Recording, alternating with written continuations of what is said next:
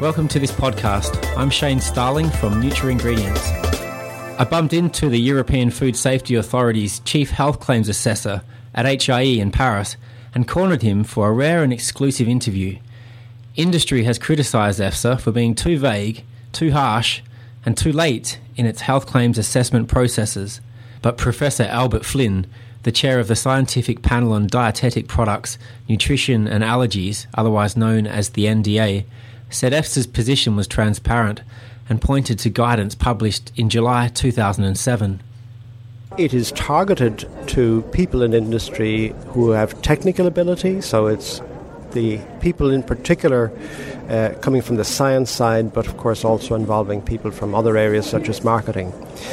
So it's quite a technical guidance, but certainly the scientific people in the company will understand it quite easily.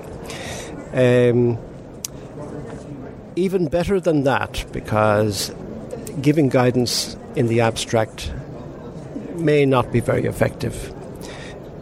When you see the guidance implemented as EFSA has done it in the opinions that have been published, now it's much more concrete. And you can see from the opinions that are published exactly how the scientific criteria are being applied. EFSA defined a number of scientific criteria that it would use for evaluating each dossier. They're the same criteria for every dossier. Is that the case, though, that the same criteria will be applied across all kinds of claim submissions, from those that are a part of Article 14, which are children's and disease reduction claims, as well as the more generic claims that are part of the come under the Article 13 claims? Yes, the answer to your question is that the same scientific criteria will be used by EFSA to evaluate all claims, whether they're Article 14 or Article 13. For the Article 13 list specifically, the Commission has sent EFSA terms of reference recently which specifies exactly the criteria that EFSA should apply. These criteria are identical to the criteria that EFSA is applying for the Article 14 claims. So EFSA doesn't have a choice in this. We have to apply the same criteria. There are good reasons why it has to be so. EFSA has received dossiers under different articles, but dossiers with applications for particular claims, and EFSA will have to evaluate exactly the same claims on the Article 13 list. So it just would not be, it wouldn't be reasonable or consistent to have opinions developed using different criteria for identical claims. Would it be fair to say that there is a gold standard approach being applied to the different kinds of science that make up dossiers, and that in some cases where, for instance, there may not be a whole lot of human intervention studies, as an example, that those nutrients that may have a very long history of safe use and also have a history of delivering health benefits may well be under jeopardy? Well, we don't know. The regulation doesn't draw a distinction between different types of foods or different types of substances. The regulation just deals, and therefore the claims are all claims, regardless of the substance. So the claims that will apply will be based on the same criteria across all of these. There are no subcategories, if you like, of foods or substances which will have to be considered in any different way. We know that there will be different types of evidence available for different types of substances based on, if you like, the research and the studies, etc., that have been done over many, many years. So we expect that the evidence base will indeed be different for different types of foods or food ingredients. But the regulation doesn't provide for that. It just says it's the same. It's claims on foods, and they don't have any subcategories of foods.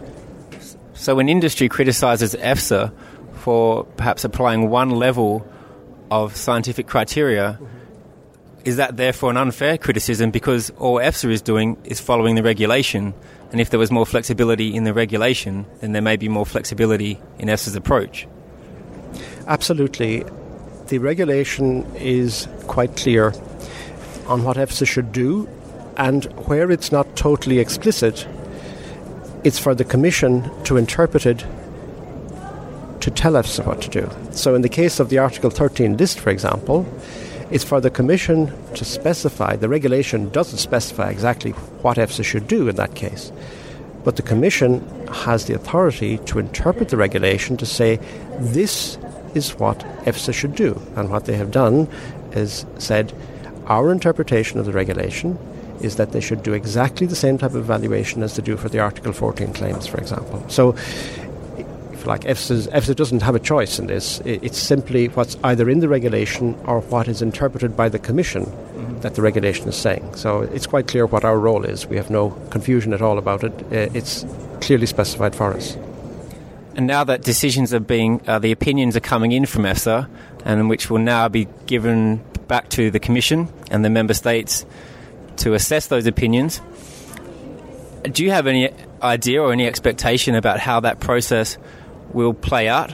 Now, we expect that the first decisions should emerge by the end of the year. I think it's the Standing Committee on the Food Chain and Animal Health, that committee of 27, as it were, the 27 member states sitting with the Commission, that take these authorisation decisions.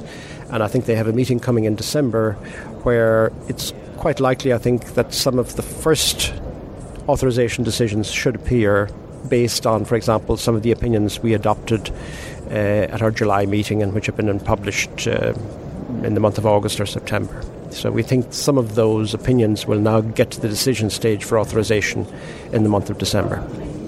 Is there an expectation that the Commission will closely follow the EFSA opinions? We don't know from the EFSA side. We don't know how they will deal with this. They are free to ignore the EFSA opinions if they wish. If they have other considerations that weigh heavily in the decision, they don't have to accept. They're free to take their own decision. We don't know how they will deal with this, but that's a matter for the Commission and also, of course, for the Member States involved in that decision. So we await with interest what they do. That's all we can say.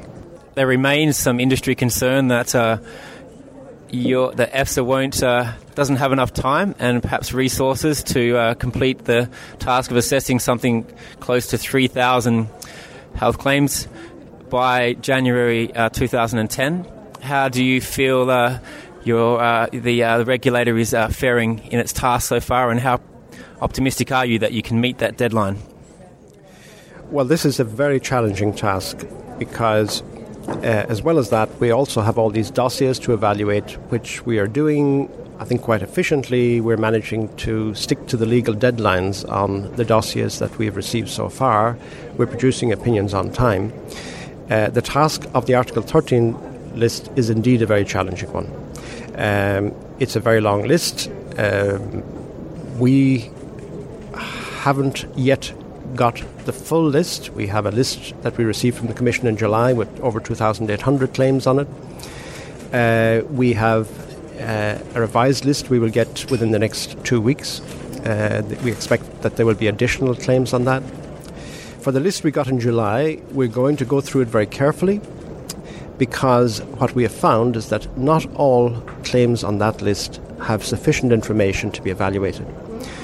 If there isn't sufficient information to evaluate the claims, we're going to send those back to the Commission. How many claims fall into that category? We don't know yet. We're just in the process of reviewing these claims to see if they have the required information to fulfill the different scientific criteria.